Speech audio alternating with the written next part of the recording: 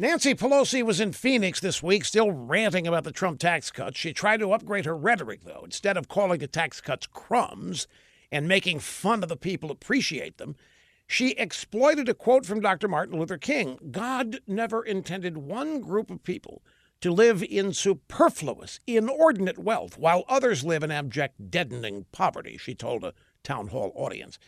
Now, immediately, something very unusual happened. A woman in the crowd called out two questions. How much are you worth, Nancy? Are you in abject poverty? And instead of answering honestly, Pelosi snapped. We're not talking about that. We're not talking about me. She added that she can talk louder than anybody else because she's raised 5 kids. Well, I, too, can quote famous personalities. James Brown, the godfather of soul, had the perfect response to Pelosi's boast about talking louder than anybody. In 1972, he released Talkin' Loud and Sayin' Nothing.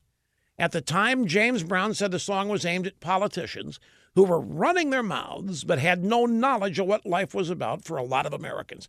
Politicians who tell people one thing while manipulating their emotions for personal gain. It fits Nancy and other Democrats to a T.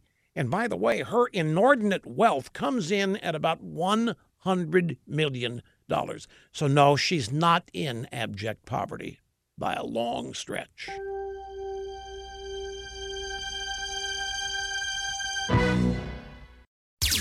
With Rush 24/7, you never have to miss one word of the Rush Limbaugh Show. And now, new yearly members get Rush's exclusive tumbler.